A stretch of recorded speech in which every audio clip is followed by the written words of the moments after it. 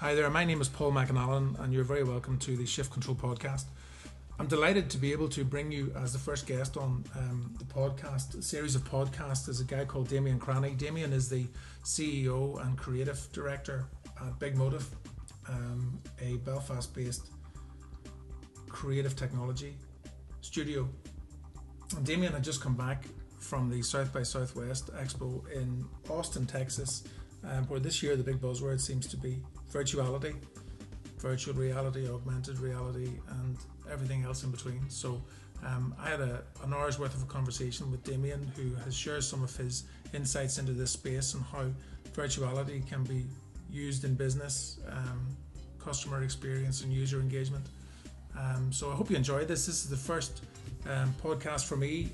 Apologies for any technical glitches, because I'm sure there will be some. It's a challenging enough experience to edit and produce, but I hope you appreciate that it's all about the content, and the content in this episode is some of the very best. So I'd like to thank Damien for coming along. I hope you enjoy this. As I say, if you want to catch up with me, I'm on shift-control.co.uk or on Twitter at shiftcontrol66. So yeah, thanks again, and I'll talk to you soon. All right, Damien, thanks very much for taking time out. We've had this in a to-do list for quite some time, but I'm fortunate I've got you on the tail end of South by Southwest. So after you, tell us all about that. It's been on your... yes, sorry, it's been on mine, yeah. Quite some time, Paul. The art of persuasion, is it? Yeah. South by Southwest is... well, it's on every year, you know, and apparently it's been going for 25, 30 years now. I don't know how long. I think it was originally a music conference.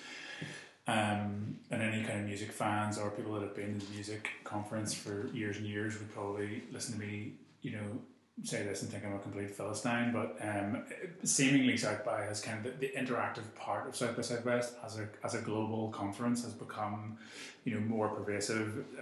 You know, a thing that kind of is held up globally as sort of the place to be. You know, I've been saying that our team here that going out to Austin for 5 or 6 days and doing the kind of the 4 days of the conference, it's like traveling into the future. Like it's literally like going 10 years ahead. Maybe not 10 years, but certainly kind of like getting, I mean, it's the place where everybody converges to talk about the stuff that's new and emergent. And that's the investment community, it's creative studios, it's startups, but it's also the manufacturers and the analysts and kind of the people that are, you know, knee deep in research. So give it some scale then. So in terms of numbers, in terms of space occupied, what does it look like for those people that haven't been there? I mean, someone was asking me this the other day. I must do my homework on, you know, delegates, and certainly kind of those, you know, people like InvestNI who have vested interest and support, you know, companies, startups from Northern Ireland that are sort of going out there. So those guys would have all the stats on, you know, how big it is and the kind of reach. I mean, practically, you fly into Austin, right, which is the kind of the sort of, it's the New York of the South. You know, it's the kind of the one little liberal enclave in the Lone Star State. You could San Antonio and Houston and Dallas, and then you got Austin. Very outdoorsy culture, very kind of progressive kind of technology and startup culture now, and a kind of a creative city, you know, in terms of kind of its sort of music and tech scene. But going there, it's you've got downtown Austin Convention Centre. We're in Belfast here, so you know, for me, it kind of feels like about 10 times the size of Castle Court. If you know where that is. And you, at any point in time, you'll have like from programming that runs from 9 a.m. in the morning to like 6 p.m. in the evening, and they produce a schedule and an app version of the schedule every year, and there's maybe like about 20 different things that you can see on the hour every hour for 5 days solid, and that continues all the way through. So there's 3 tracks. There's interactive, which is 4 to 5 days, and there's a crossover day, and there's music, and then running right across the top of that is film. So you've got extensive programming, really overwhelming and designed to overwhelm. You know, you can't, one person, I mean, even 10 people from a team couldn't possibly see everything that's on. I don't know why they do that, but, you know, so you have to pick and choose. So that's a convention centre. You know, there's maybe like about sort of 5 or 6 rooms and about 20 smaller rooms. And then you've got the Marriott, the Hilton, the Marriott Courtyard, the Westin, each of the hotels downtown, each of those maybe sort of 20 to 40 rooms. I mean, it's beyond vast. The only thing that my only connection with that space would have been the music scene. Yeah. I know this year that Ryan Adams and the Avett Brothers were headlining. Yeah. And for me, I think the Avett Brothers headlined about 5 or 6 years ago as well. So yeah, that's kind of pioneering as well. But so your time in Austin is a snapshot or an overview of the next 10 years. What does that look like? What's the standout thing? What do you take back? And it's my third time out there, and it's kind of interesting. You know, I chatting to some guys. It's all about networking. I mean, you go there and you get to catch up with people who you know, people here in our space who started here and are kind of further afield, other people that we kind of know within our sort of network, spend a bit of time over in London, clients, etc., etc. And it's interesting. I came across more than one person who would say, and there's one individual who we're doing some work with and saying, you know, 10th time in Austin, 10 years in a row, and you're like, really? You know, and that's the event that you go to, you know, above all else, like you prioritize that one, really? And he said, yeah, you know, you kind of go there every year, like literally like getting Glastonbury tickets. The tickets come out, you straight online, get the tickets, kind of take your pick of like the hotels in downtown. And Adam, his name was, he kind of said like you go there and he's like inspired for like 9 months of the year. So that was kind of interesting. I mean, my first experience of South by Southwest was 4 years ago, and I can remember coming back thinking that we knew some stuff and trying to join the dots in terms of the strategic direction of Big Motive and what we're doing, what we're interested in. And I remember actually putting together a presentation and talking to 3 or 4 clients. I mean, we went into the BBC and they assembled a team of about 20 people. And we just kind of paraphrased a whole bunch of stuff that we saw at South by Southwest. And they couldn't wait to get all of these people in BBC Northern Ireland in a room from production, from digital, from kind of their online kind of team, to really listen to kind of me talking about here's a bunch of stuff that we heard. That's really, really. So there's a degree of privilege to having been there. In the same way, if you go to Glastonbury and you're into your music and you want to see U2 or Bruce Springsteen in the final night, it's a privileged audience at that moment. It's very, you know, expertly curated. I think they kind of led the charge on the format. You know, the kind of panel discussions, even down to kind of, you know, crowdsourcing content and you know, potential audience like delegates kind of voting up what they'd like to hear. So it gets to quite a granular level where you've got content producers, people vying for positions on panels who will pitch ideas. So you get kind of a high degree of relevancy when you go there if you've actually kind of been part of a panel picking process. Yeah. And that's really competitive.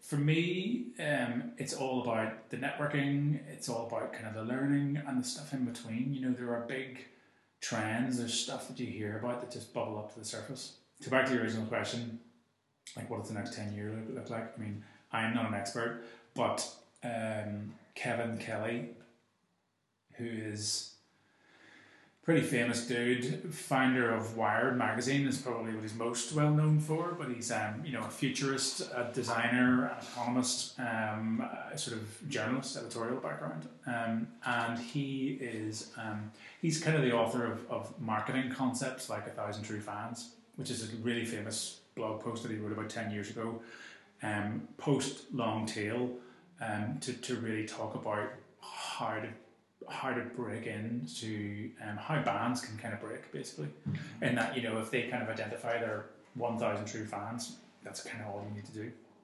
And I think that's kind of a fascinating article for anyone in marketing to appreciate some of the things that he's talking about there. So 1,000 true fans, and also then the quantified self, which is a sort of a trend that he identified and, you know, developed a kind of a working group and a website and a kind of a whole kind of thread around thought leadership related to how consumers in the future would begin to kind of track personal data and how that personal data could be made valuable in terms of kind of, choice, in terms of kind of, accessing better products and services, in terms of releasing it to service providers. So that's who he is. He's just about to launch a book. I mean, you get a lot of people that are out there who are kind of pushing their next book. I mean, or kind of promoting new product release or whatever, which is fine. So he was a keynote speaker, and 5,000 people in the room, and his book is like the 12 big things that are going to change your life in the next 10 years. So his talk was on the top three, and we were chatting about this earlier. The three were, if I can kind of remember this correctly, so artificial intelligence, so machine learning, right? Okay. Number one. Number two, virtuality, which is the sort of gamut between augmented reality and VR, very hot topic, obviously. And the third one was tracking. So let's just go in reverse there, okay? Just start. And I was reading an article in one of the sports tech magazines, and they talk about so online, on-field athletes are tracked for performance, GPS, how they run, heart rate and everything else. They're also tracked at night to assess sleeping patterns, and when you're spending so much money on an athlete, like £100,000 a week, you want to optimise their performance. But some players in Liverpool, for example, might have an addiction to PlayStation, so they've got really punctuated sleep, and as a result, they, in a 90-minute soccer game, the last 10 minutes they're ineffective and they get taken off. So sports scientists are trying to work out how to help that. Sports tech, we're talking then about how the athlete off-field, they plot and track the success of the athlete as a brand. So you're talking about, and this is not something that's been done recently, it's been done for quite some time. People negotiate contracts predicated on their brand value as an individual. Beckham selling shirts is a really lo-fi example of that, and he would go in and renegotiate that. Tracking in the context that we were talking about earlier is just really frightening, I think. Yeah. I don't know, be careful what we wish for would be what I would say, but... So, I mean, you're exactly right, and it's quite a divisive word, because your immediate association, I mean, most people, when they hear the word tracking, they think that... enemy of the state. It's enemy of the state. Yeah. So, like, you're like wearing some sort of collar on your ankle. Yeah. And, somebody somewhere has some sort of LCD monitor, and there's a little kind of red blip, and that represents... But isn't there already? That's you. Yeah, I know. It's red blip. So there's two sides to it, really. There's that kind of sense of Orwellian kind of, spyglass, it's Big Brother, we're all being watched, and, that information is being used for kind of, malevolent purposes. It's quite negative. And then the flip side to that is, think about what e-commerce has done with tracking, because tracking is kind of a broad term that means, to me, I think, like recording data. Okay, like recording history, and sure, there's a sort of a very kind of Jack Bauer CIA kind of like association with that, but also e-commerce sites use cookies. They used kind of like user behavior that happens within a logged in state to basically kind of make better recommendations to you. So on one side, I just made some notes there. There are questions about data protection and cybersecurity, but the flip side of that is that, well, actually tracking is just about behavior analysis in order to provide a better experience. So I think what I'm trying to say there is I think going back, advertising invented the concept of branding to help consumers make better choices in an environment where competition was rife, and suddenly we had so many choices. So from the sort of the Industrial Revolution, where you kind of you bought products to perform functional things, then you had sort of competition, which was invented by advertising, and then the emergence of brands. So suddenly consumers made decisions based on kind of emotional reasons. And now where there's like a state of almost hyper abundance and new products and categories, we just can't keep up. So what happens then is if my data and my preferences are being tracked, and there's a brand or a service provider has a profile of me, then they're much more likely to be able to make me a kind of a better, more relevant recommendation, which means I don't have to see a whole bunch of other bullshit that I might otherwise be exposed to. Does that make sense? Completely, and I think that's which is quite a positive. Massively, but at the same time, without even flipping the coin, you could ring Naomi Klein and ask her view on that, and you'd see, that the other flip to that would be that there's a control of information that's outside of your control, so you're getting led in a direction that ultimately you're not sure whether you want to go or not, and you become acclimatized to being led by the brand or the thinking of advertisers and corporates, which, if you whittle it down, only boils down to about maybe 100 different companies globally making the decisions on your behalf. Yeah. So it's. I was speaking to. I asked the question in a really elongated fashion of Bill Daly at Icons. I said, "Are we getting the movies we want, or the movies you want us to want?" So you've got the Marvel movies, you've got Taken 1, 2 and 3, and that's a formulaic thing that the movie houses can create because they know they've got the research, they've got their tracking, they've got their forecasting, and it's easy. But are those the movies we really want in the 21st century? When the technology that's coming up is available, you'll see a pivot from Taken 1, 2 and 3 to some different experience because the technology will be there. So you'll be buying the products that you think you want, is what I think with tracking.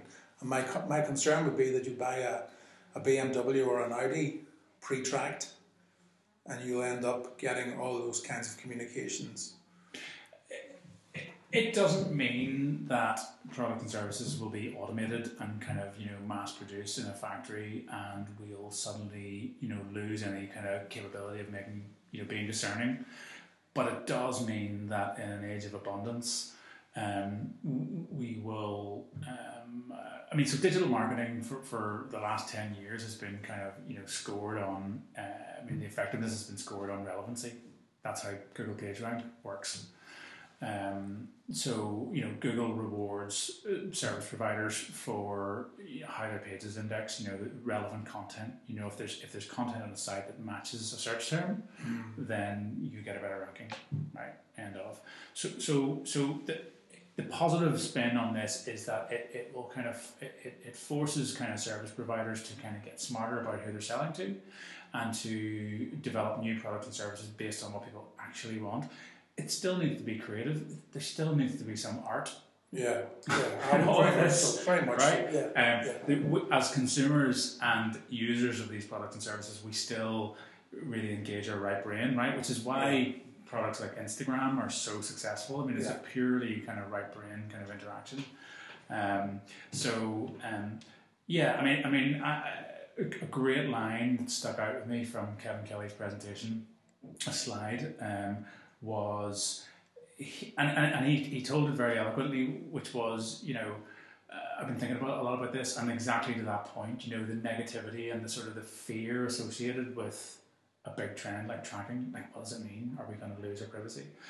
And his wonderful observation was, when it comes to tracking, what I found was, and the slide popped up and there were 3 words, vanity trumps privacy. Awesome, yeah. Right, and what he's talking about is basically, we could all get hot and bothered about kind of Big Brother and kind of losing our sense of privacy, but actually we're quite happy with sharing our lives on Facebook and Instagram. So just suck it up and get on with it. And Facebook are a unicorn. There's much smarter people than me that will tell you kind of how huge that company is and the mega growth they've experienced. And the ultimate pivot into mobile advertising in the last kind of 3 years. And they know everything. So it's kind of interesting, it's we needn't get all hot and bothered about tracking. I think it's just me, to be honest. In a room of 2 people, I feel underwhelmed with. But I think that an important thing is to context, because you're just coming back from 5 days and South by Southwest, and you're going, tracking, and that's out of context, asking you the question, but you were immersing yourself in the context, and even then you weren't fully immersed in context. It was a snapshot of thinking. So there's always another layer. We'll have a chat about that some other day. Going on to the I suppose the main takeaway from, and certainly before we discussed this today, I had a look at some of the commentary from the experts about this year's event. and it just seems to be AR and VR is the big subject. Virtuality, everybody's that's the big subject. What does that mean? What is that? I mean, it's been around for years. It's not by no means a new technology. What's new is that before now, there wasn't the kind of processing speed, the kind of the high fidelity displays, or the affordability to deliver a kind of a compelling experience. So now, through smartphones, but also through processing power and kind of an innovation, it's becoming it's going to hit the mainstream. Maybe not this year, maybe this year, but certainly next year. And most people in business, certainly in technology, are kind of aware that it's happening. So, I mean, my definition of virtual reality, augmented reality, is exactly what it says on the tin. It's just that sort of capability to experience content in a sort of a seemingly kind of virtual or second world. It's this kind of, augmented sense of experiencing, it might be a game, maybe a film, but it's kind of that sort of, experiencing presence is the kind of word that's kind of, used in the industry. There's a sense of kind of, you're actually there. Presence was that recurring word in that podcast that I was listening to, right? But we mentioned, and some of the indicators, although not just some random stuff that I'd throw out, that it's not just about gaming, right? So PlayStation and Sony are heavily involved, and they've got a product coming out, a headset coming out later.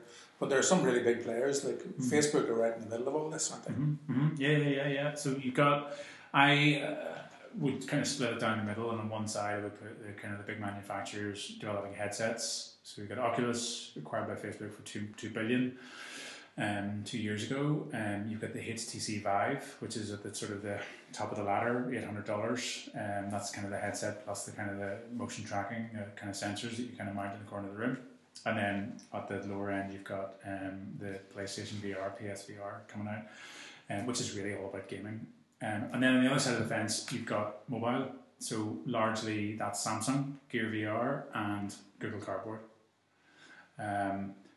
On one side, you've got the big manufacturers who are, very much kind of planting a flag on selling the headsets and going after kind of a very high fidelity, kind of rich media experience linked to kind of gaming or whatever.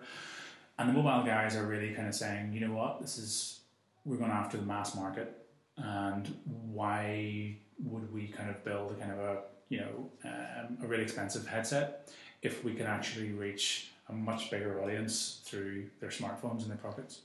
So the Samsung Gear VR allows you to pop your smartphone into the headset and essentially create a similar experience to Oculus, albeit it's lower fidelity and there are some issues, but that's really because it's using your smartphone to become the computer driving the content. Google are doing a similar thing. Google Cardboard is basically a flat pack.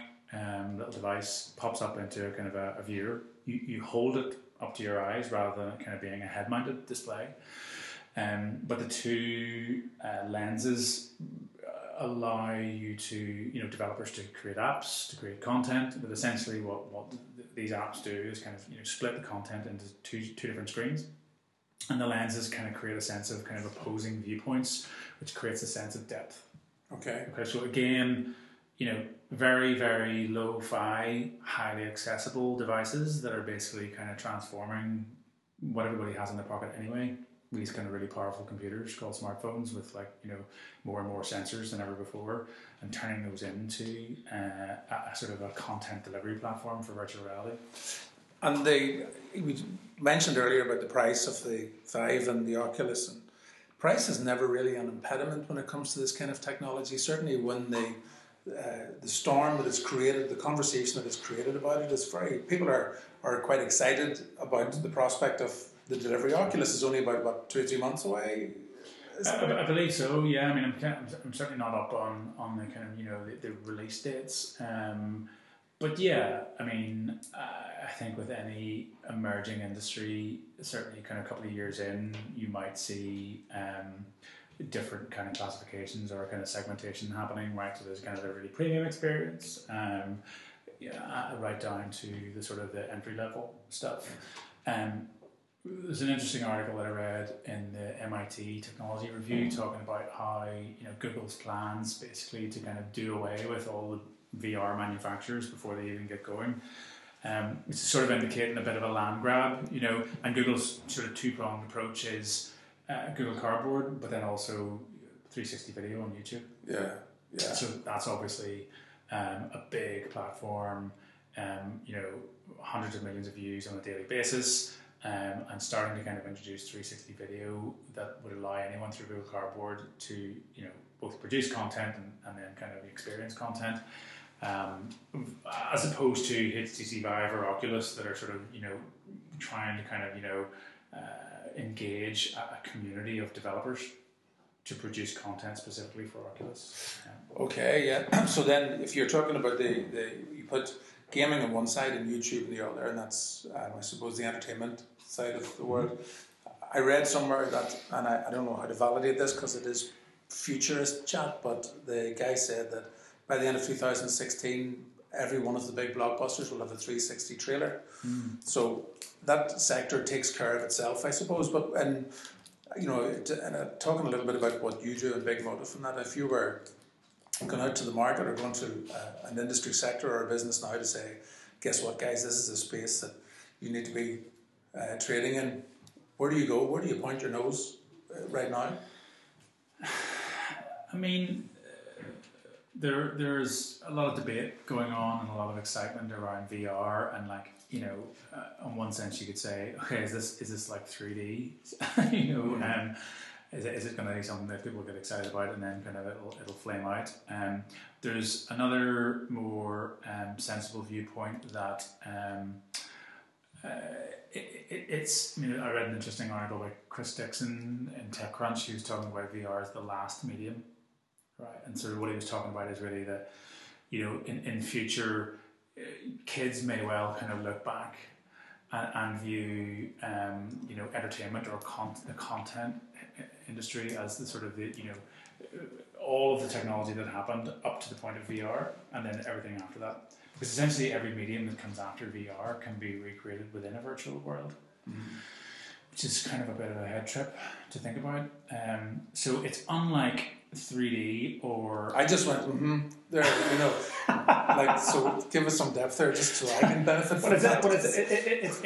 It's more fundamental because there's a genuine paradigm shift in being able to deliver an experience that actually creates that sense of presence, that actually fires your sort of amygdala, your kind of the reptilian brain to actually, do you actually think that you're there? Yeah. Like there was a study done somewhere, kind of an example of kind of a bunch of people that sort of played Grand Theft Auto, right? There's a disassociation with what's actually happening there at a content level, where there's there are prostitutes, right? There are kind of there's death, there's murder, there's Grand Theft Auto, and then how you would experience some of those scenarios in a virtual world. So this is simulated version of Grand Theft Auto in virtual world, and the research was and the study, and I'm paraphrasing this because I heard it secondhand, was that it was really shocking because the respondents or the kind of participants in the research study actually started to think that they had committed a murder, or that they'd been witness to murder, or that they had been privy to all kinds of despair and depravity. Yeah. So that's incredibly powerful, and there's a dark side to that, but there's also a really powerful kind of upside in terms of how brands, businesses, entrepreneurs, anyone can really deal with issues like reach, deal with communication, explaining things, training people that otherwise would require kind of extremely high costs and infrastructure. So there's a kind of a breaking down of walls and a capacity to kind of actually try before you buy. We talked about how sites like TripAdvisor, right, these aggregators of existing content that's all across the web, have actually created new categories and businesses from basically kind of rating and reviewing products and services, right? So like it's a big deal, and kind of anyone that's kind of booking a holiday or going away somewhere. I mean, imagine TripAdvisor being displaced by a virtual reality counterpart that allowed people to try before they buy. I mean, you would put more value, I guess, on actually being transported there before you actually got on a plane than reading someone's review or sifting through 100 reviews. Well, absolutely, and one of the things that I've always, but it makes a lot of sense. That brands are to be judged on their authenticity, and this word engagement that people use in even today's landscape. Engagement means so many different things to everybody, but especially the customer. So if you consider walking into the old Extravision shop on a Friday night and going, what would you recommend for tonight? You're asking a guy who works in a video store for a recommendation on a movie. So who's doing the trip advising? Is it somebody who's a professional holiday maker, who's a professional critic, who's just an old grumpy shit, who's berating somebody, or who's... So authenticity is really key, and if you're able to deliver authenticity by this experiential, let's not go to the Maldives, let's not go to TripAdvisor and check out the Maldives, let's go to the Maldives for about 10 minutes here and see what the crack is. It changes the game completely. Well, one of the intriguing parts of it for me is that whole space of training, which is something that I threaten to do occasionally, but if you're able to train people, as you said, so astronauts, deep sea divers, triple bypass doctors, surgeons, all that sort of stuff, then it's a real game changer. Absolutely. I mean, anything that is associated with high risk, high cost, being able to... It's a bit like when you think about how visualization has been used in, elite sports or athletics.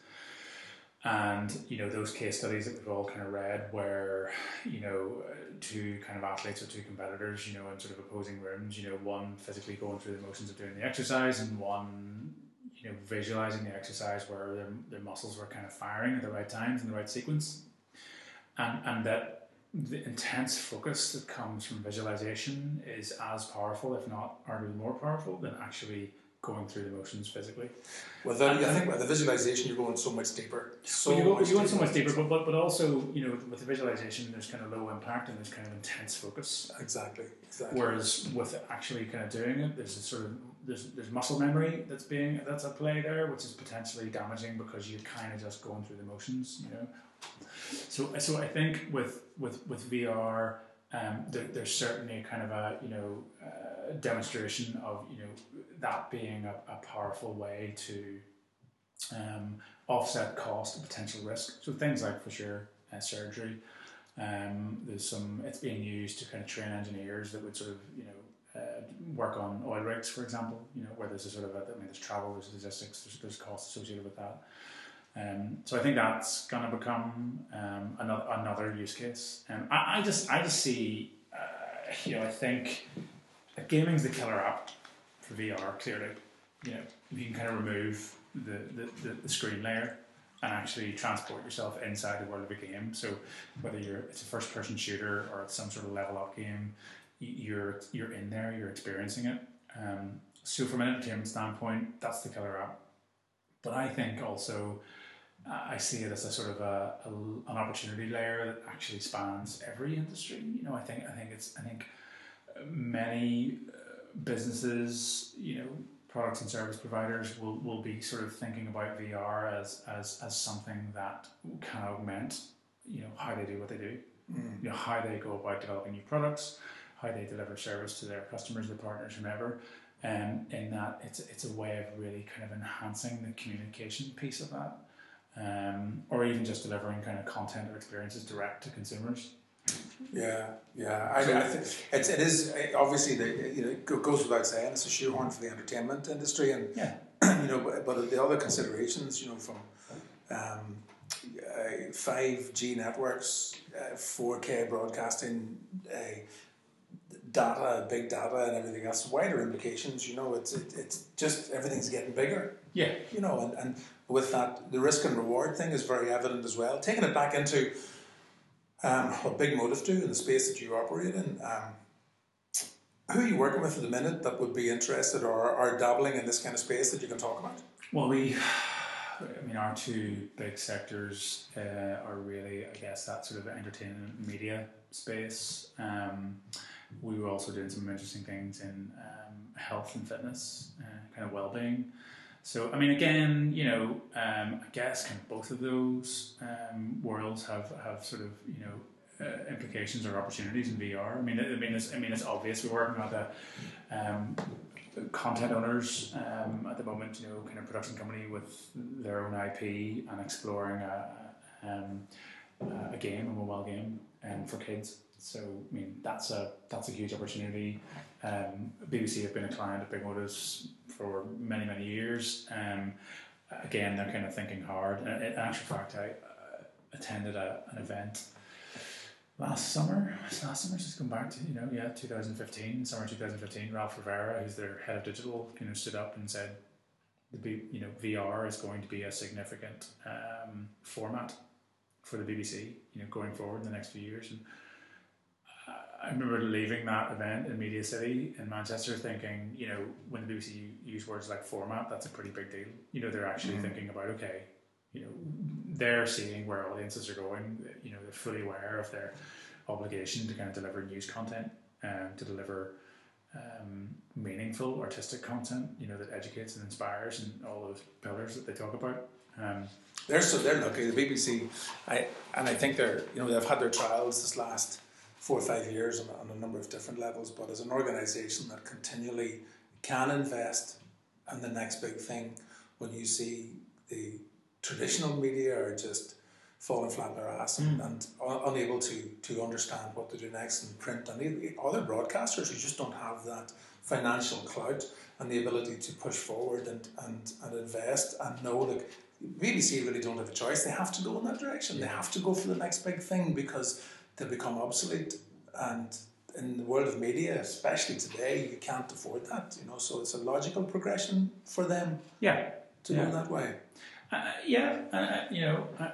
love the BBC. But plenty of money, but the money, Yeah. I mean, they're a client, a valued client of Big Motives. We love the BBC. So I didn't say that. I didn't tee that up in such a way that you could say anything else. But I know that they, whilst 17,000 employees, they've got the reach, they've got the capability. You're also into kind of a large corporation that have challenges around pace and speed of development, right? And kind of, layers of kind of, management and kind of budget control. And, these restrictive forces that hold companies up and prevent innovation. That's right.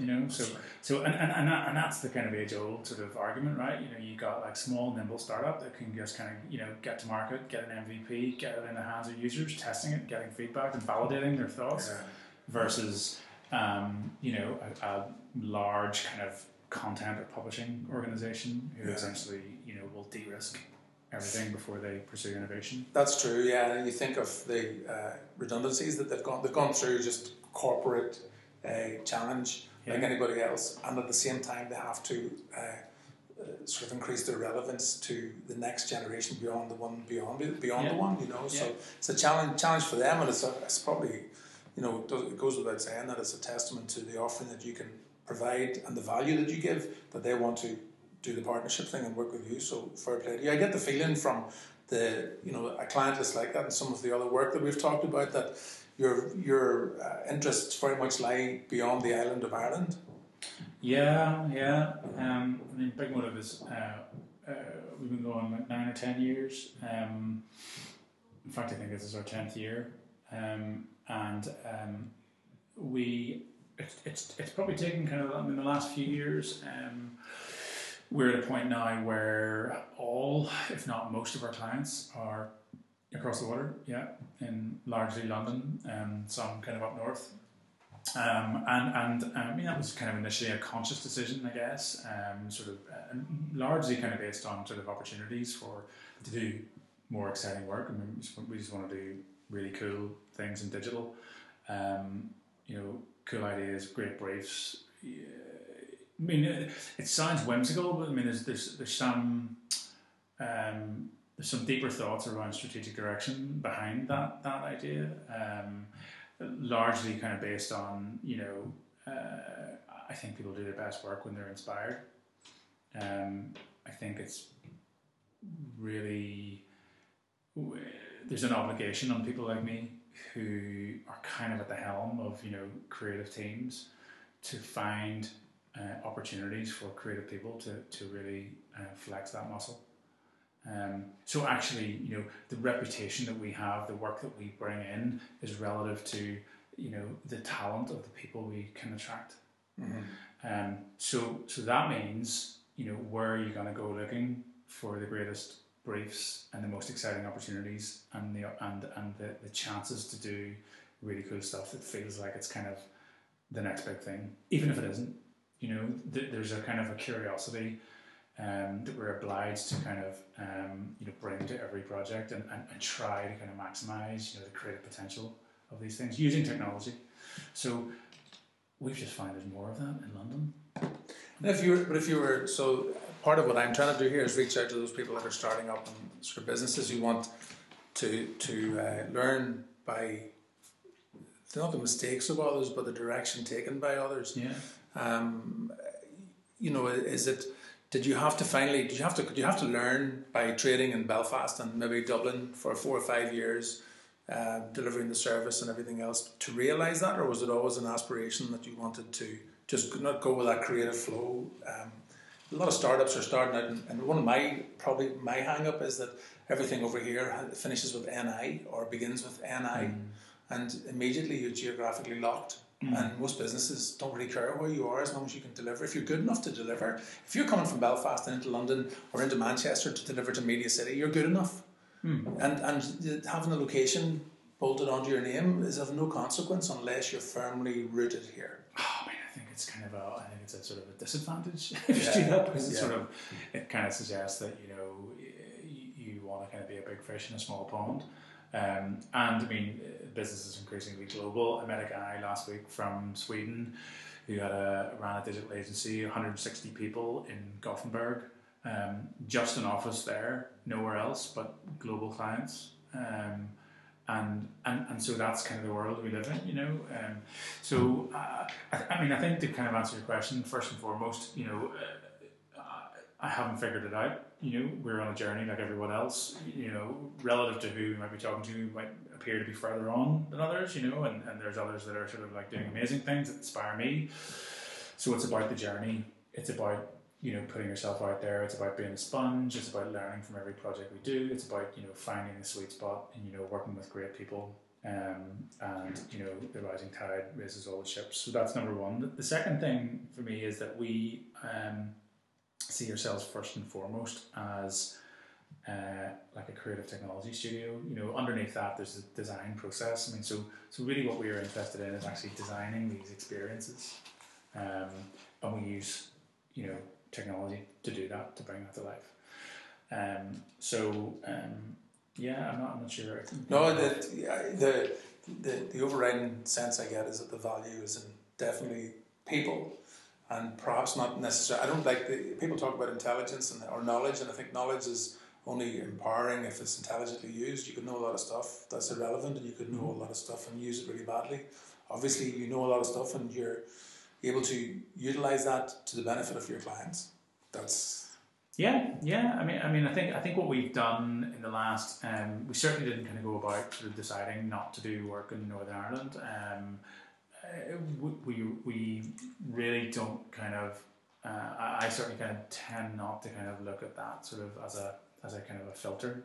The filter for me is the best opportunities to work with the best people. So, and there's kind of momentum, you know. I mean, we work in services, so there's always an element of kind of doing, you know, building a relationship with someone. You know, you do good work. You're a nice person. You know, hopefully people say nice things about you, and then the phone rings, and so there's that. What we've done in the last few years, and again, we're not there yet, is being more conscious about who we are, where the value is, and kind of realizing that, you know what, we are a learning organization. Like, we are a team of people who are motivated and who are performing their best when we are inspired by new stuff. And actually, you know, if we do a project with a client and we look back over our shoulder and realize what we've learned, that's incredibly valuable to someone else. So you end up kind of having these kind of clusters of activity. We did a product a couple of years ago, which is a sort of a mobile video experience called Roll TV. Suddenly we had a point of view on mobile video. We had something to say, and we suddenly got inquiries from a number of people that led to amazing opportunities, some of which we're currently working on. So one door really does lead to another, but you kind of need to decide that you need to kind of be proactive about what you want to learn, because as we said before, otherwise you can kind of learn the wrong stuff. Yeah, and I think you probably, it's appropriate to qualify the location isn't important. I wasn't trying to be disparaging about this location. There are some really pioneering and oh, for sure, such amazing organisations not that far from where we sit right now. But I think that. But there are challenges. We're an island nation. There are access to talent. Amazing kind of universities here that are kind of pumping out talented graduates. But these are young people with potential. And actually, we've been quite successful. The last couple of hires of sort of capturing people that have maybe come back and they've had a bit of travel. They've kind of gone elsewhere and they've come back. I think that's actually a really important part of the journey. Without a doubt, there are a lot of businesses that are trying to pull graduates before they graduate, like at a pre-GCSE level arrangement, and that some are actually encouraging them and actually discouraging them from continuing their education where they're at, and come and work with us and we'll subsidise your education our way. And there's a lot to be said for getting somebody in and getting them to understand quickly your methodology, your culture, the way you do things, what the expectation is and everything else. And it's refreshing to know that there's that investment in people, but it's also good to have a perspective from beyond and to go away and look in and see either from beyond, as in another company or another culture or another country, and come in and add that value that you take back with you. I think that's very refreshing. Absolutely. What do you think of the market in Belfast at the minute? You're working with some really big people in Belfast, so there's a lot of good things going on. Yeah, I mean, I think there are. We're starting to kind of see some really interesting activity in the startup community here. I think Belfast has a sort of layer of enterprise tech. There's starting to be some clusters around kind of like financial technology is kind of been a big one here. Cybersecurity is another one, and these are. I mean, we're a creative team. We're kind of essentially a kind of design studio, and so these are traditionally sort of quite dry areas that I don't know a hell of a lot about. So naturally, we sort of drift across the water to some of the kind of big content owners, publishing houses, broadcasters, people like that, and kind of fan out from there. However, there are certainly kind of some really interesting indies in the kind of entertainment space, big time, content. Yeah. So some really interesting projects kind of bubbling in that space, and yeah, there's just there's so many startups here now. I mean, the startup world is 1 in 10 make it apparently, but there are kind of a couple of leading lights that are kind of making waves out there. So if there's a guy, Dan Sullivan, he asks a question that I'm going to butcher and try and paraphrase, that if you were talking to yourself in 3 years' time, professionally and personally, but let's just focus on the professional side of things. It's like, where do you want to be in 5 years' time? But intelligently put, I suppose. If you were sitting and having a conversation with yourself in that virtual world that we're looking at in the future, and you're having a conversation in 3 years' time, what do you look back on? What would the previous 3 years look like to you? And what was that journey take? And what's your aspiration, I suppose, for those years?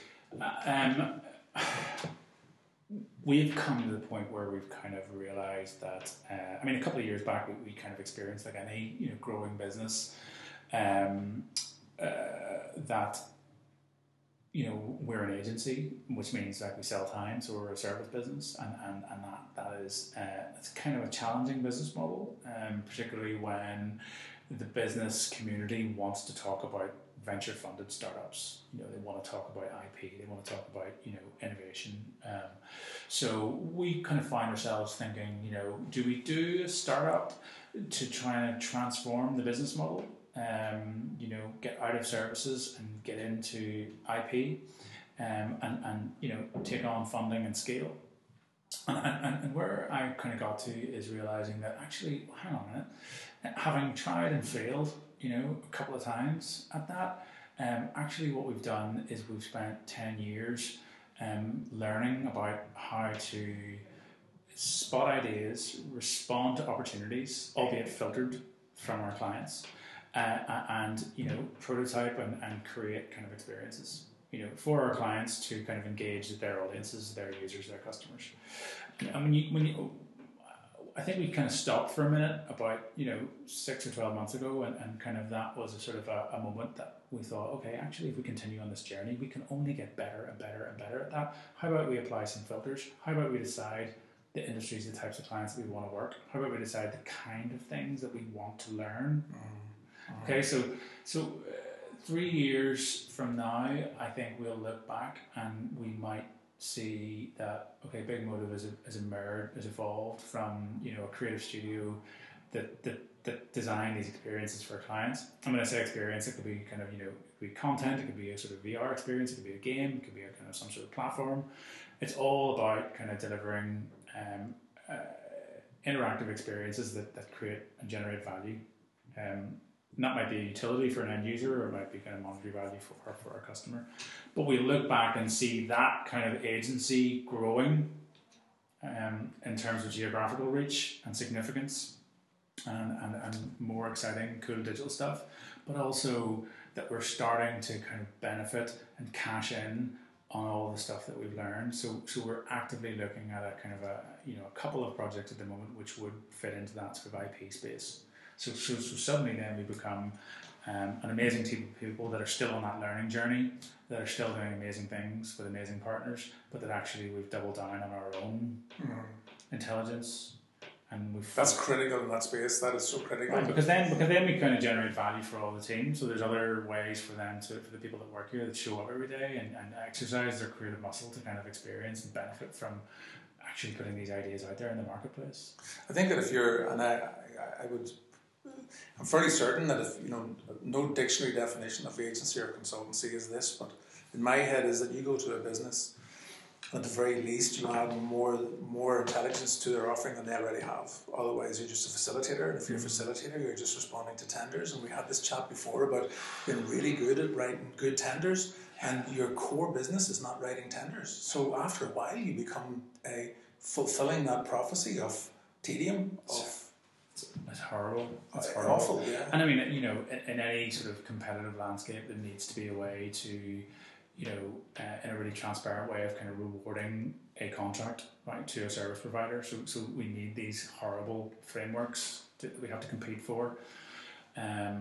But yeah, sometimes it gets out of balance. Sometimes you get, large groups of service providers trying to compete for a small piece of work, and if you get caught up in the switch, you end up doing a lot of that, which means that you're spending a large proportion of your time competing for the work rather than doing the work. So you get better at the competition, not the delivery. And 3 years later, you go again. Right. You're just on. You're kind of on the wrong wheel. Yeah, and again, it's all easy to say, but I think this is about the vision that's required, and if you're able to stand out for the right reason to a client base with, that you're very confident about the value. Evidently, there's value in your intellect, but it's competence and confidence. You need to be. We can do this. Like, we have a track record of failures as well as successes, and this whole notion that and it's taking a step to the side in this conversation, but the idea that failure, shocker, and I don't want to be standing up like, embrace the mistake, but you know what, embrace the mistake.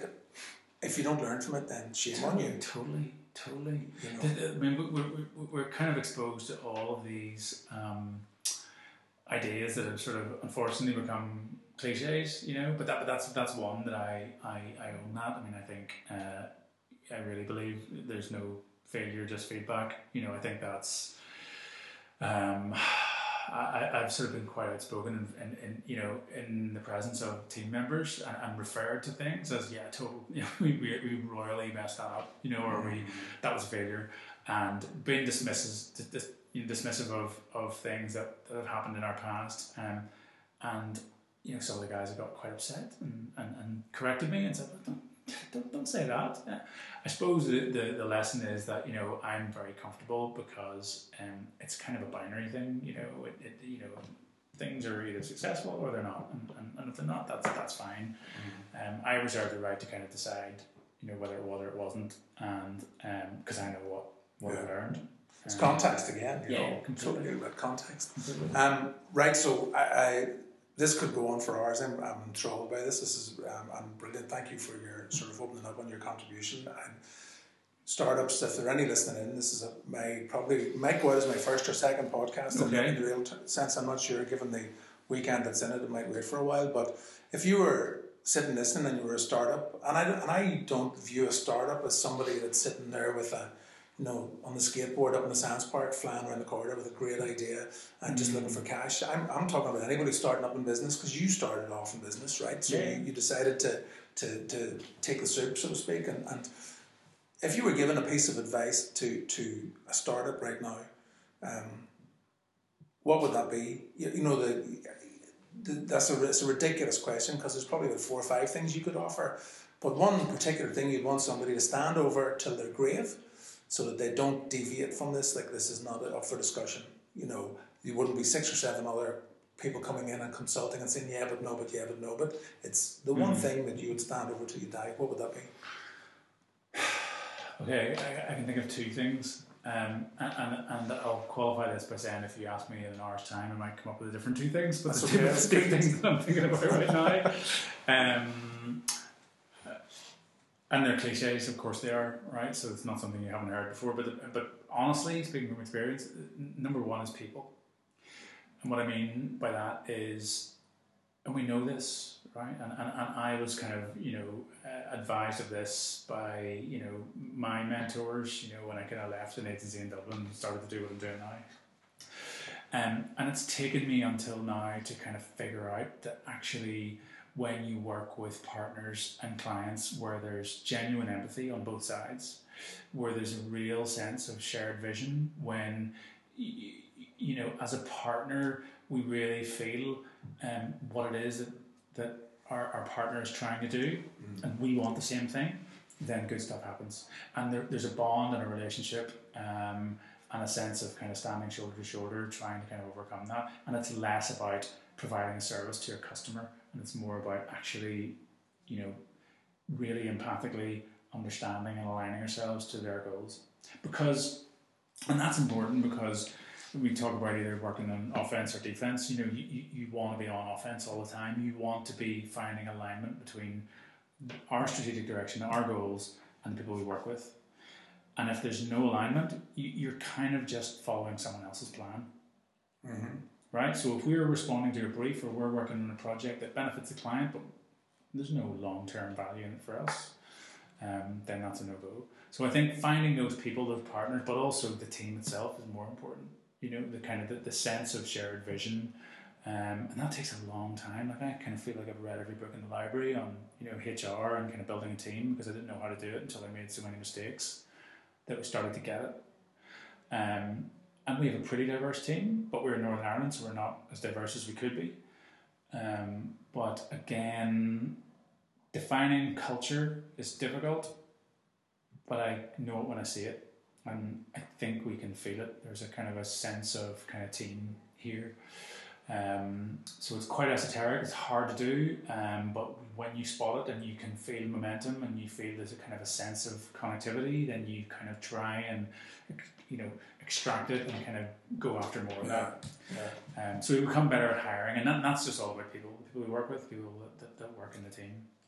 The second thing is passion, inspiration, excitement, you know, having fun, enjoying what you do. I think it's a conscious decision to see what you do in business and work as something that you get to do, not something that you have to do. Yeah. right? So there's a switch that kind of flips there if you're lucky enough to experience Without that, right? That you decide that you're going to kind of, be half full, look on the bright side, filter out the stuff that doesn't engage you, you're not interested in, because you're wasting your time and everyone else's if you're not fully immersed and really engaged and excited about that. I've just found by trial and error that we do our best work. I'm kind of at my best when I'm really super excited. I mean, if anyone asks me how do you do new business, how do you sell, I think you have asked me this, I would say I just get really excited about stuff and start talking about it. and maybe there's something in there that that's compelling, hopefully, right? But you're so just to sort of qualify some of that, and I think that one of the things that I in the journey that I've gone on, which has been, I'm not the one to talk about mistakes because there are too many, but it's taken me to the point I'm at now, and I think a lot of people don't understand that picture, because you are who you are, and you should be who you are, where you're happy with, and I'm all right where that is, But one of the things in the sales environment and the delivery of that brand proposition or whatever is, your first job is to be understood. You need to be able to articulate. So in the startup market, the idea that this unbridled passion and this ability to run around ragged and go, I fucking love my job and we're really good at it, and buy 2 of these because it's really good and we're going to change the world. You've got to be able to tell me that, and you've got to be able to speak it in the language of several different stakeholders, so financiers, media, your competition. You need to tell your competition what you're at. They need to know that you're either with them competing or not in their space, not because you have to, but because if they don't see the difference, then your message hasn't really been communicated properly anyway. And then your customers, and I think the first, for me, I get the picture that you sell to me is I get it because you articulate it really well. And it's not just a one-liner, because it can't be a one-liner, because it's creative, because it's about people, it's about intelligence. I would further add that I don't think we've done a good job about communicating what it is that we do, how Big Motive is distinctive. Part of that is, not to beat ourselves up too much, part of that is because we're a kind of a fluid team, underpinned by, pursuit of creativity, design, curiosity about emerging technology, right? These are all pillars and paradigms that exist within this team. So it's kind of a sort of a bit of a changing landscape. So it's difficult to pin down. However, being inspired is where you need to be to kind of create the most value, I believe. Well, that's the ticket to entry in here. You can tell that, and in this space, if you're coming back from South by Southwest and you're going, hey, it was okay. Yeah. I saw the Avett Brothers. They weren't as good as you thought, Paul. Or, yes, Jesus Christ, it's a big place. It's hard to get around. Yeah. And you come back with that kind of like, I'm tired, jet lagged. You're in the wrong job. Yeah. You can't go and listen to people like that. Like, there's stuff I'm writing down from Kevin Kelly, and just as an aside, a friend of mine worked at Wired way back, and I think it was 94, 95, and he went on to set up. And remove the date because Wired was only set up in 99. He worked at Wired because he decided to go on and set up Guardian Unlimited. Wow. So, this is the kind of space that the wow, indeed, when you're looking at the media that I was brought up in, where it's just about, it's been print and it's only ever been print and this is how we do it, and this whole thing, if it's not driven by inspiration, it doesn't go anywhere. It just doesn't go anywhere, Yeah. And that's really important. Damien, listen, thank you very much. Thank you. That's been really, really... Yeah. It's been telling me what I already know, and hopefully people who are listening will get a good feel for your business. The old chestnut about your website being under construction is very true. So what I'm going to do is what is the URL anyway? So we're at bigmotive.com, all one word. Okay. We are at big_motive on Twitter. And we're on Facebook as well. So yeah, I mean, people like us are always, it's the colours children's, thing. So usual stuff. It's not acceptable anymore. So, but it is what it is, right? Okay. I'll put the notes on my blog, and I would certainly check them out. Just hang on in there and listen, because the story is really good, and it's a growing story. And I've been very lucky to be sort of hearing some of the conversations beyond today, and I can say it with a degree of authority that I sort of watch this space. So, Damien, listen, thanks very much. I'm going to put you out of your misery now, right? Okay. So thank you, Paul. That's been great. And likewise. We'll we'll catch up again. Thanks Yeah, everybody. that's it. Thanks very much.